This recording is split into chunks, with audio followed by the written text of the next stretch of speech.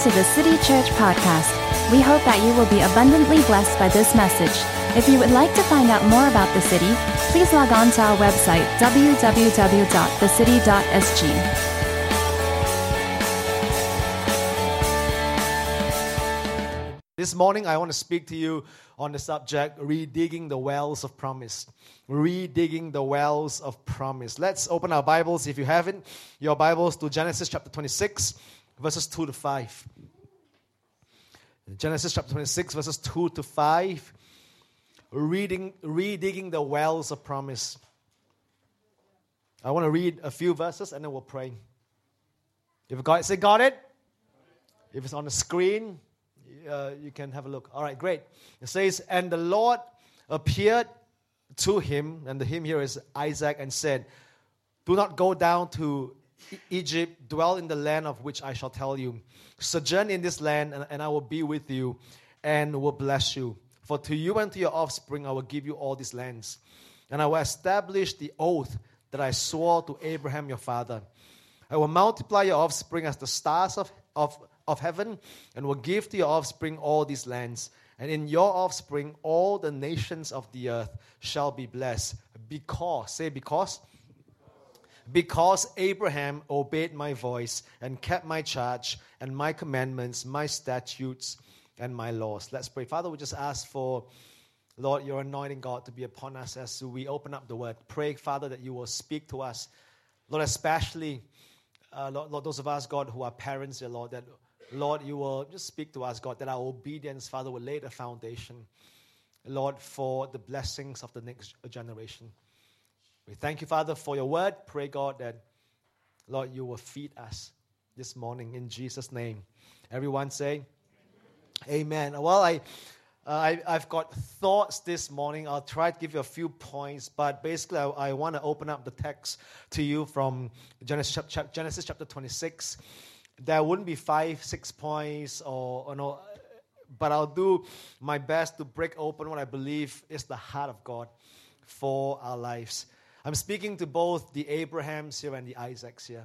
There are people here who are Abrahams, and you're in your 50s, maybe in your 40s, you've got children, and God has made wonderful promises to you, to your offspring, and I pray that this word would encourage you. And there's some of us here who are Isaacs, and we are building on the legacy of our parents. And I pray that this word would also encourage you to redig the wells of promise that God has made to your parents.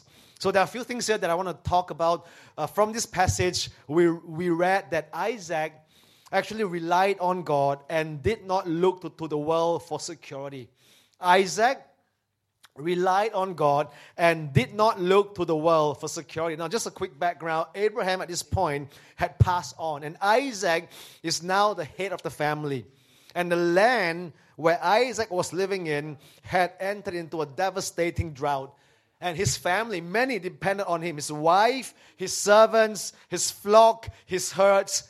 And a lot of people were depending on Isaac. And it seemed that the most sensible and practical thing for Isaac to do was to go back to Egypt, where there's ample supply of water, of fertile lands. But yet, the Bible tells us that here God appeared to Isaac and said, do not go down to Egypt, but dwell in the land of which I shall tell you. So God hijacked Isaac's plan and said, Isaac, don't go back to Egypt. Don't go back to where your fathers came from, but stay right here. And so Isaac actually obeyed God. Now, the question is, why did Isaac put the well-being of his family at risk by staying in a barren and fruitless land when they were his first responsibility? See, Isaac obeyed God. And I'll talk more about that in a while's time. But by directing him away from Egypt during the lean years, God was actually teaching Isaac to rely on him and not to look to the world for his security. So against popular opinion, Isaac chose to believe God and stay where he was in spite of the hardships. My friends, before I go into the sermon, I just want to say to you that when you choose to obey God, difficulties do not cease immediately. Some of us thought that obedience is the quick fix. That if I obey God now, bam, I'll come out from my circumstance, my situation, and we can declare all we want. And we did that during the time of worship. And that's powerful. That's a biblical principle. But can I put to you this morning that sometimes when we obey God, we may have to contend with adverse circumstances for a season. But God, trust me, will give you the victory over and over and over again. See, the test is one of obedience. And obedience may sometimes cost us. And sometimes we may have delayed answers. But friends, I want to promise you, and the Bible tells us that regardless, God will give us the victory time and time and time again. If you read this passage, it's very interesting that Isaac inherited the promises of God that God made to Abraham. If you read these few verses, it's the same promise. God came to Abraham in Genesis chapter 12 and made exactly the same promises to him. And now after he passed on, Isaac inherited these promises. But what's very interesting is that in verse 5, God actually gave him the clue. And the key, if I could say, that Abraham had the key of Abraham that unlocks the promise of God. And the Bible says, because Abraham obeyed my voice. The reason why the blessings of God and the promises of God landed on Isaac, because Abraham obeyed God. So what's my point this morning? My point is this: parents, your obedience to the Lord actually lay a foundation for your offspring to inherit the same promises God made to you. Are you with me? Parents, you have got a sacred responsibility. Now, I understand fully that parenting is never an easy task. I was just saying to my children this week that parenting is so tough. That I fail at times, that I've lost my cool at times, but it's just part of the process of us growing as parents. We have not parented before, right? Have we? All right, so it's always the first time, just like teenagers have never been teenagers before, and we can't relive that. All right, so it's always our first time, but friends, the key is this: regardless of the challenges, our obedience, our faithfulness towards God as parents would lay the foundation for the blessings of God and the promises of God for our offspring. The fact that we have been faithful towards God would qualify them for the promises of God He has made to us. Are you with me? Am I making sense? In fact, the lessons that we learn as parents would become building blocks for your children's lives. And we'll look at that in a moment's time. But let's read verses 16 to 18 in the Bible. So Isaac obeyed God, and the Bible says, and Abimelech said to Isaac, go away from us, for you are much mightier than we. So Isaac departed from there and encamped in the valley of Gerar and settled there. Verse 18, the key verse for our message this morning. And Isaac dug again, say again. Underline it, highlight it in your Bible. And Isaac dug again the wells of water that had been dug in the days of Abraham's father, which the Philistines had stopped after the death of Abraham. And he gave them the names that his father had given them. So, in this story, no sooner had Isaac made the decision to remain in the land that the presiding king, Abimelech, came to Isaac and requested that he remove himself from the area. So in order for Isaac to know the blessing of God's provision, God actually used King Abimelech to redirect him back to the old wells of Abraham. It's very interesting. As I read this story, what seems to be a roadblock becomes a guidance. What seems to be an opposition is used by God to redirect Isaac back to where the wells of Abraham were. So sometimes as we hit a roadblock, it could be the Holy Spirit. It's very interesting that Paul said that the Holy Spirit did not permit us. So not all barriers, are of the devil. Not all opposition are from the enemies. That sometimes as we hit a roadblock or when we see a red light in the Spirit, it could be God saying to us, hey, slow down, stop, because I've got a better plan for you. So the Bible tells us that Abimelech actually was used by God to redirect Isaac to the old wells of Abraham. See, friends, I've learned this one great truth from the Bible. God in the Bible teaches us that all believers that wherever He leads, He will also provide from unlikely sources. He will provide. This principle has been proven many times throughout the Old Testament history. And of course, we know the story of God providing for 3 million people in the wilderness, and how manna would fall from heaven, and how quail would commit suicide to feed the children of Israel. 3 million. God's our provider. Even in the midst of a drought, even when there's a famine, even when you are going through hard times, even if you are in a financial crisis, even if the whole world comes crashing in, God is our provider. Where He leads us, He will provide. He may lead us to some strange place, but He will provide. So when Isaac arrived at the place where the wells had been dug, he found the Philistines had been in the area and they filled them with dirt. So although the outlook of his immediate security was extremely bleak, it's interesting that God would use these unfavorable circumstances to speak to Isaac. Friends, if you don't hear anything that I'm saying this morning, hear this. That it doesn't mean that when things are going wrong, that God's not in them. Come on. And God can speak to us through unfavorable circumstances. And the question as we read this passage is, in a land where water is always a premium, and now we know this week, right? Water is becoming a premium. I'm just kidding.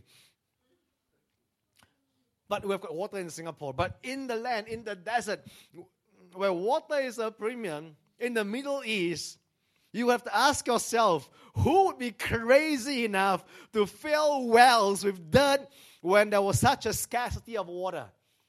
Philistines filled those wells with dirt. I mean, Abraham opened up those wells. They could have enjoyed the wells, but the Philistines filled those wells with dirt. They must be crazy. What are they thinking about? Why would they do that when they could have enough for everyone? So I believe there's a lesson that we can learn from here. In this is a picture of a darker and a more subtle attack of the devil in the believer's life. See, this is what the devil wants to do in the life of the believer. Hear this. He wants to stop the flow of water until nothing is left.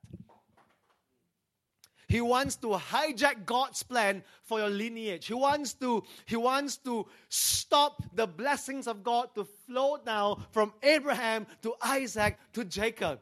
Parents, God has made amazing promises to you, but the devil wants to short-circuit God's plan for the generations to come. And he will always throw dirt into the wells that you have dug so that he can stop the water from flowing. He covers the places where others once found their strength and sustenance in God. And this makes it almost impossible for those coming afterwards to know and understand how God has sustained them in difficult times. This is what the devil wants to do in the lives of families. He wants to choke the blessings of God. He wants to choke the promises of God. He wants to choke what God has done in our family's lineage. Come on. I want to expose what the devil is doing. I just want to put a spotlight to his scheme. The Bible says we should not be unaware of the devil's devices. Hello? All of us want to be parents. We have received amazing promises. Those of us who are younger in our 20s, not married yet, I believe one day you will have your own offspring. And you will pass on the blessings and the legacy and the heritage and the promises of God to your kids. You will tell them and retell the stories of miracles and signs, wonders of what you have seen as a believer. But you know what? The devil has a plan. He wants to bury. He wants to stop the flow of the Spirit in your family. I mean, look at the thousands of cathedrals. Some of you love Europe. Now, I love the history, but whenever I walk past cathedrals, my heart will always feel heavy because these are places where God once moved. There was once life. We can take photos. I was in Florence. Took some amazing photos. But that was the birthplace of the Renaissance. And, it was once a place of worship. But look at all the cathedrals. We have to understand that church is never about a building or never about buildings. Buildings are facilities to facilitate what God's doing. But when the buildings become more important than the work of the Spirit, that's when we have lost the plot and we have missed the mark. It's very sad, but a lot of churches actually go through splits because of church buildings, and there are committees deciding on the color of the carpet, and churches split over the color of the carpet. Because the facilities become more important than what they were trying to facilitate. The move of God, the gospel going forth, souls getting saved. I want to talk about that in this message. The cause of all these splits, the cause of all the tension that we are seeing in the body of Christ across the world. We've got over 1 billion believers, but yet revival is still something that we're praying into. Why? I think it's time for us to redig the wells of promise. Come on, somebody say amen. Amen. Do you know why the devil doesn't want to throw dirt into our wells? Listen, the devil hates water. Can I suggest to you that demons can't swim? I used to preach that message. Stole it from David Wilkerson a long time ago. But demons can't swim. There's a verse, I believe, in the Bible. Do I have it on the screen? Where it talks in John? No? Well, basically in John, the Bible tells us that in Matthew chapter 12, that after demons were cast out from a person, the demon went to look for a dry place, right? Do you remember the story? Do you remember the verse? Was going to look for a dry place, can't find a dry place, came back with 7 more powerful demons to repossess the house or the person that he was dispossessed from. So what's the point? He was looking for a dry place to find rest in a dry place. See, the devil or demons love dry places. In the NASB version, the word dry is translated waterless place. Waterless. There's no water of the Holy Spirit. The Bible tells us that in the believer is a well, and we should sing to our well so that out of our belly, the wells inside us will flow rivers of living water. But the devil wants to chop the wells. He wants to put dirt into our well so that the flow is no more. And this morning I'm saying to you, it's time for us to redig the wells of promise. So you know the story. I may preach that message maybe the next time I speak. But so Jesus was in the region of Gadarenes, right? And Legion came to see Jesus. You remember the guy who was in the tomb and he has been slashing himself and he was possessed by legions. There were at least 2,000 demons, and the demons said, "Master, what have we got to do with you? And so send us into the pigs." And so the demons thought that the pigs, right, would then drive the demons or would go into the wilderness. But the pigs are smarter than the demons. The pigs had a revelation that demons can't swim, so they jumped over the cliff and committed suicide, and they drowned themselves. The pigs knew that demons cannot swim, that demons hate water. If you want to stop demonic activities around your life, get wet, be filled, dive into the river of the Holy Spirit. If you are dry, then you are a target for demonic activities. That's why God brought Isaac back to the old wells and caused him to dig in the same places Abraham had dug. Amen. See, Isaac represents the next generation. And Isaac could also find the same source of strength his father had found. And I want to say this to us. If we want our lives to make a difference in our generation, see that there is always a tendency, I say a tendency, there's always a tendency for us to distance ourselves from our parents because we want to find our own independence. We want to discover our own identity. We want to be our own man, right? Come on. I went through the same period, whether it's as a natural son to my parents or even as a spiritual son to where I grew up from. There's always a tendency that we want to find ourselves. But I've learned after trying to do that if we want our lives to make a difference, we have to go to the old wells of truth where others had previously found their hope in God. Come on, somebody. We had to go back to the wells where our forefathers had dug, the wells of salvation. The blood of Jesus is still powerful. There's no other way by a man which can be saved unless he calls upon the name of Jesus. You can try to explain away the need for salvation, that just by being a good man we can be saved. No such thing. The people of old paid a price. That works can't save us, but we're justified by faith, calling upon the name of Jesus, the wells of salvation. We are justified by faith. What about sanctification and holiness? John Wesley and the circuit riders and people who were crisscrossing the UK, and they sent missionaries to the Newfoundland, to America, and they brought with them the gospel and the message of sanctification, that you have got to be holy. It wasn't legalistic in those days. It was freedom because the church was regressing. They've lost their power and their influence. And Wesley discovered, he dug the wells of sanctification and he mobilized thousands of Methodists. They were still part of the Anglican church then. It wasn't a denomination. And everywhere they went, they dug the wells of sanctification. You've got to be holy. Because God's holy, and now we are saying that that's legalism. Come on, that's nonsense. That's a well that they have dug. And the devil came and threw dirt on the wells with man-made traditions and man-made rules and regulations. But sanctification was freeing. Some people call it the second blessing after salvation. We have to redig the wells of holiness. Come on. The wells of the fear of the Lord.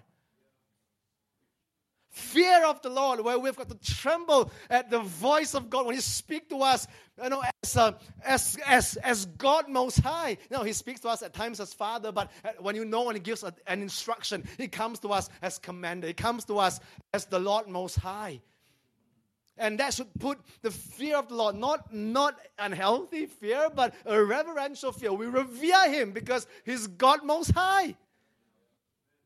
We have to redig the well of the fear of the Lord so that Christians don't live careless lives. Hello? Am I preaching to the right crowd? We have to redig, friends, the wells of faith and healing and the priesthood of all believers, that pastors are not some special people, but we are all priests unto the Lord, that all of us are ministers, and people pay the price for that. We have to read the wells of sacrifice. Amen. There's not plain sailing. It's not que sera, sera. That's not the gospel that we know. Martyrs gave their lives. People sacrificed to build the kingdom. The wells of sacrifice lost because the devil tries to heap dirt on the wells of sacrifice. I want to take a rabbit trail, if you allow me to. And let's look at Abraham. I believe he learned at least 2 lessons in his life. There were a lot more, but at least 2. And these are the lessons, as I said, that Abraham learned that became building blocks for Isaac's. That as we read the Bible, we'll always look back, and Isaac especially, I'll talk about him, will look back and say, I'm so glad my father learned these lessons. At least 2 main tests that Abraham had to pass. The first test, Genesis chapter 21, verse 10, he had to let Ishmael go. Abraham had to let Ishmael go. Genesis chapter 21 verse 10 says, after Isaac was born, Sarah said to Abraham, cast out this bondwoman and her son, for the son Ishmael of this bondwoman shall not be heir with my son, even with Isaac. See, in essence, what Sarah was saying to Abraham, she was exhorting Abraham to put away the works and the reasoning of human endeavor. You know the story? Ishmael was the fruit of human reasoning.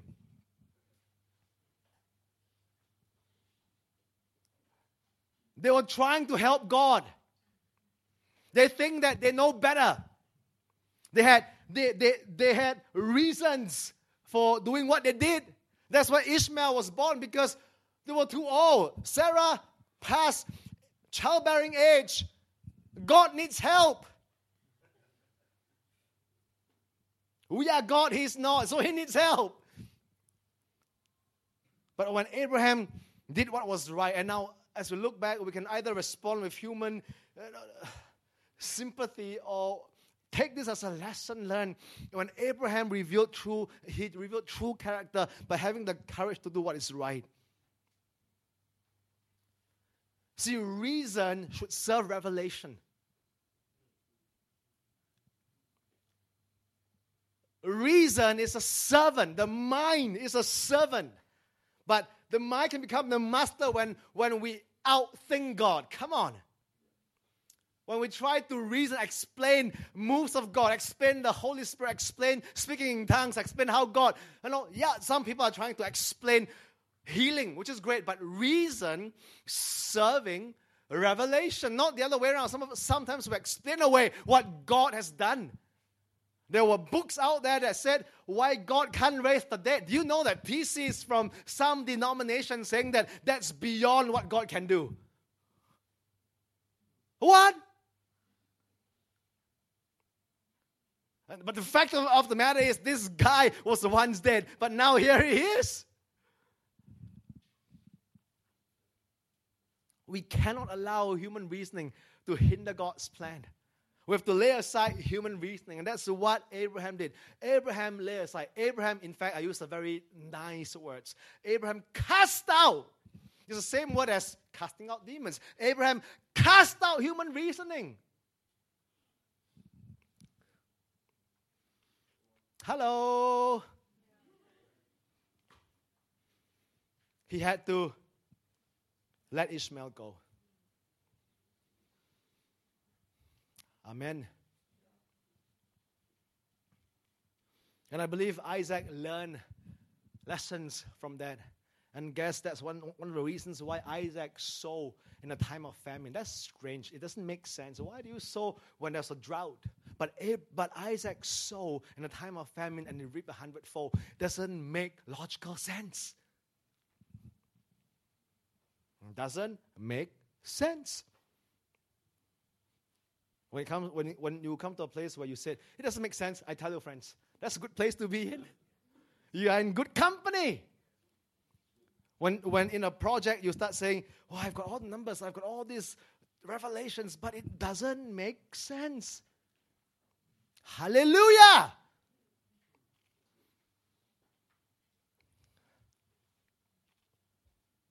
The second lesson that Abraham must pass, and you know this, he has to sacrifice Isaac. He has to sacrifice Isaac. Let's read this scary verse in the Bible. It's the scariest verse. It says, then God said, take your son. And if that's not enough, by then he's the only son, because he has let Ishmael go, right? Your only son, whom you love. See, God knows how to wrap it in. Take your son. Okay, he's the only son, Mr. Abraham. And just in case you forget, you love him. You love him. And then he named him Isaac. Don't get it wrong. It is not a cow or a it's Isaac. And go to the region of Moriah. Sacrifice him there as a burnt offering on the mountain I will show you. That's a scary verse. But you know one thing I love about Abraham? It's the same when he let Ishmael go. It's the same here again. You can go back and read in your Bible, but the next verse, can I see the next verse? Early the next morning. Obedience. Abraham got up, loaded his donkey, took with him 2 of his servants and his son Isaac. When he had cut enough wood for the burnt offering, he set out for the place God told him about. See, friends? It doesn't make sense. But Abraham had such a history with God that Abraham knew that even if he really thrust the knife in, God would raise Isaac from the dead. See, Isaac represented the very essence of everything God had promised Abraham. But God wants to know, friends, that he is more important than the promises he has given to us. And if you're a father, you understand this. Right? I'll make promises to my kids. I'll take you to Australia. I'll buy you this. And they remember the promises. I tell you, parents, they would come to me reminding. Like what we do, right, as Christians, right? Don't we? Father, you said this. We ask of you because you said. It's great. He loves it because all fathers, especially if you've got nothing that you don't own, I mean, you love it when your son or your kids come to you reminding you, come on, you said this. Mommy knows. Mommy, you said this. You said if I get this grade, you will buy me this. You said if I do this, then I can have this. I mean, you said. And every parent loves it, especially if you fulfill your part of the deal. But if that's all you do, and then I think as a parent, as a father, it's a little bit disappointing, doesn't it? It's a little bit disappointing because if every time your children come to you and all they talk to you is, that you promised this, that you promised that, that you promised this. So God wants to know that He is more important than the promises He has made to us. Any parent would know that. It's interesting. I'll just tell you a story. I think I've got some time. But one of my favorite stories from John Bevere. In one of his first few books, a long time ago, I was a teenager, and he told a story of him playing golf, if you remember. Now, John Bevere loves golf, and he would wake up 4:30 in the morning to play golf. He would golf. And he wrote in the book that it's hard for him to wake up 4:30 to pray, to seek the face of God, but 4:30 to play golf, no problem. All right? And so he knew that it was an idol. And so when he bought a $500 golf set in those days, when he wasn't as successful as he is today, that was a lot of money. And God says, I want you to give this golf set to your friend. And so after a few days of rebuking the voice of the devil, he realized it's really God. And so he actually gave the $500 golf set to his friend. And he allowed God to deal with this idol in his life. And a year later, he wrote, an amazing thing happened. A man came up to my wife and said, open up your trunk. I have something for your husband. So he proceeded to throw in a set of clubs and a bag. Then John moved back to Florida. And within weeks, another man said, open your trunk. I have something for you. And he had been the professional golf circuit and gave me the finest set of golf clubs, worth about $2,000.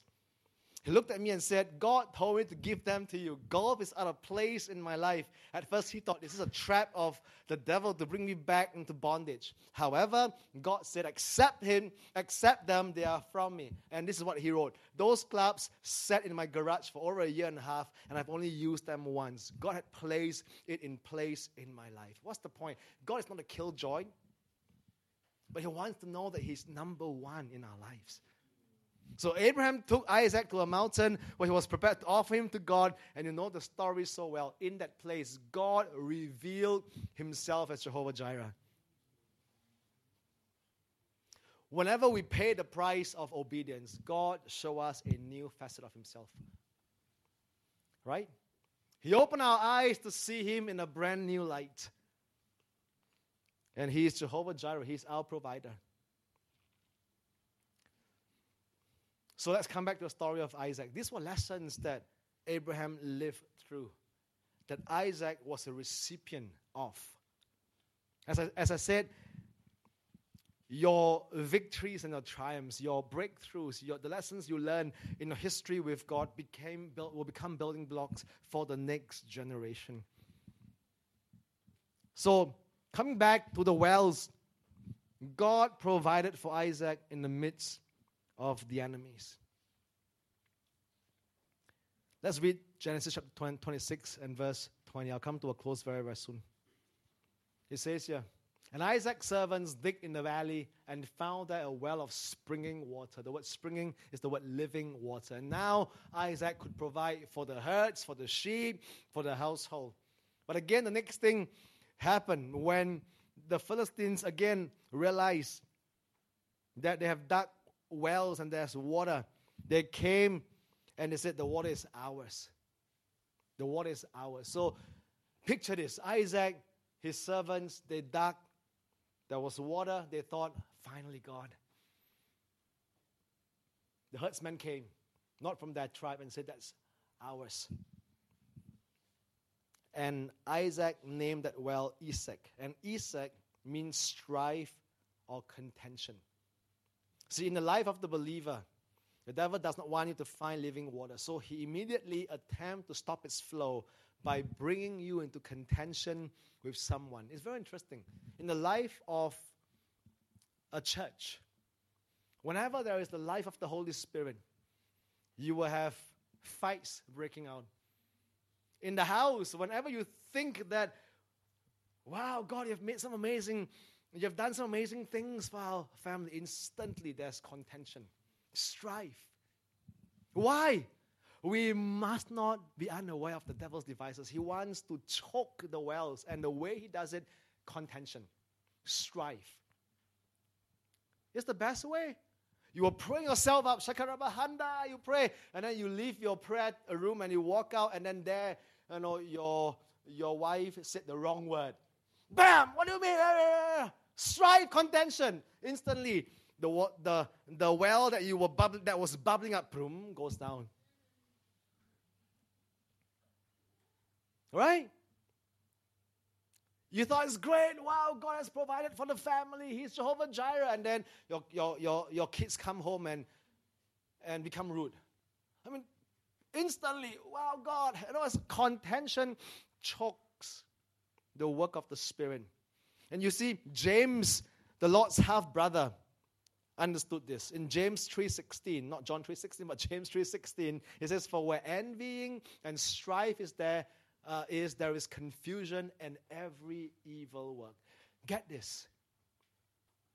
Children, get this. The heart of all parents is there is peace and harmony in the home. Amen, parents? Right? I want to expose the enemy here. Whenever there is strife, when there's envy, how come my sister have this, I don't have? How come? See, I've never compared with my brother. I'm excited when he's prospering. Some people thought, wow, there's competition between you and your brother. I said, what are you talking about? He's got more likes on Facebook. I don't have likes on Facebook. I mean, nonsense. But that's how the world thinks. But wherever there is strife and contention, will choke the promises of God in our lives, the joy of marriage and parenting, the flow of the Holy Spirit in the church, and the transforming power of God in society. Whenever there is contention, whenever there is strife, it chokes up the wells of living water. And James says, whenever there's strife, there's every evil work. That's a strong word, isn't it? It's a very strong word. Every evil work. I thought it's just like every bad work, not so nice work. Evil! Whenever you fight over small matters, between parents and children, between husband and wife, over small, and we know that. Some of us grew up in a in a strifeful environment. We know that it is every evil work. Friends, divorce begins when there is strife. Maybe years before there's strife. Before it actually happened, when there is strife. Wrong decisions, bad investments all happen when there's the seed of strife. Every evil work. So I'm thankful that Isaac understood this, and so he moved on, and he didn't fight. He just said, okay, if you want it, you have it. He learned from Abraham, right? Lord, you choose. Remember the story? As I said, the lessons that the fathers learn become lessons for the children, right? So Abraham says, Lord, if you want this piece of land, I'll go here. He doesn't fight. So here, Isaac learned a lesson. He says, okay, if you want this well that I've dug, sure, free one, take it. And so he left, and he dug again another well. And here it says that in verse 21, they dig another well and strove for that, and he called the name of that well Sitnah. Again, there's striving. And this is a stronger word. Sitna actually means hatred. It actually means hostility. And can I say this? If you don't nip contention and strife in the bud, it becomes hatred, hostility. Nip it at the bud. Say sorry. Apologize. Humble yourself. Make right. If you don't do that, in the early stages, it can easily turn into hatred. And those are the very two things that the devil will need to stop the supply of life, whether it's in your marriage, whether it's in the family, whether it's in the church, whether it's in your household, whether it's in your business. See, friends, the devil has got no new tricks up his sleeve. It's always contention, strife that leads to hatred and hostility. And that will choke the promises of God in your life. And I'm saying to you this morning, it's time to redig the wells. All that we've talked about. But we have got to watch for the schemes and choke them. And so, of course, Isaac says, you know what, I'll move on. If you want envy and strife, you can have it. Hello? If you want hatred and hostility, you can have it. I know, as a man of God, that God has got something better for me. And so he walked on and he dug another well. And the Bible says this time he named it Rehoboth, which means God has made room for me. There's no more strife, no more contention, no more hatred. I found my Rehoboth. Friends, I believe that's what God wants to do in our lives. Bless those who hate you. Amen. Those who are always contentious, talk to them. Buy them a meal. Even when they are hating you, send them a flower, drop them a text, send them a blessing. Because if you can do that, you will find your Rehoboth. Can the band on stage, please? Let's read verse 22 as I come to a landing. And they moved from there and dug another well. And they did not quarrel over it. And he called its name Rehoboth, which means room and spaciousness, saying, for now, the Lord has made room for us, and we shall be fruitful in the land. I want to read what I write. It's so good. His covenant with his Son has opened the way for everyone who believes on Christ to have a place in this kingdom. Listen, there is room for all people at the cross, no matter what age, race, or nationality. When we become his children, he enlarges our hearts to love all of his people, even those who wounded us. My friends, he will make enough room in our hearts to overlook the willful and hurtful transgressions of others. If this morning you're always struggling, you are striving with hatred, gossip, contention, envy, jealousy, it simply shows that you have a small heart.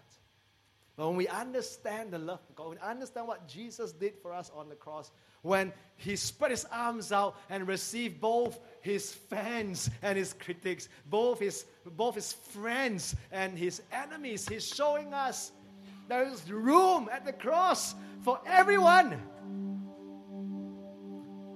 He looked at the thief on his left and he says, today you will be with me in paradise. He looked at his mother and said, John, that's your mom. Mom, that's your son. He looked at all those who crucified him and said, Father, forgive them, for they don't know what they are doing. There's enough room in the heart of Jesus for everyone. And those of us who are like him, his children, he will enlarge our hearts to love. Come on. Amen. Must we have enemies? No, we can't stop people from hating us. And that's their choice. But I sure hate no one.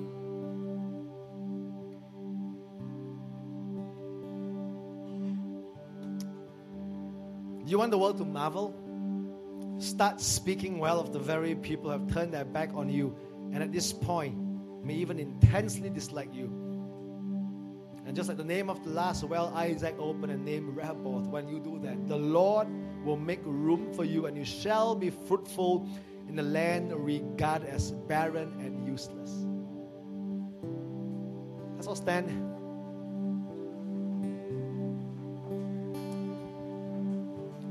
Father and son, Abraham, Isaac. If there's a headstone at Abraham's grave, I believe what's written on there, the epitaph would be Abraham, the father of many nations, inheritor of the promises of God. If you read Romans chapter 4, it reads that by faith he inherited the promises of God. I believe if there is a headstone in Isaac's grave, his epitaph would be Isaac, the son of Abraham and Sarah, the inheritor of the promises of God made by him to my fathers. See, friends, I believe the kingdom of God should grow from strength to strength. Likewise, in the life of the family, the depth of the work of the Holy Spirit in your family's life, in any church, must go from strength to strength. It goes deeper, becomes stronger. Amen. Is a well choked this morning? Is there strife, jealousy, envy, contention? Do you hate your brother? Do you hate the church? Some of you. Do you hate your spouse? And you wonder, why is the devil attacking me? Because you are dry. He has successfully choked the well in your life. Why are all the bad things coming at me? It seems I'm under attack every day. Because there's no water. But this morning I believe if you will just allow God to unchoke those wells and just put aside contention, envy, hatred, and let the water flow again. Come on, there will be room in your well for God to flow and for the waters of life to gush out. Come on, somebody.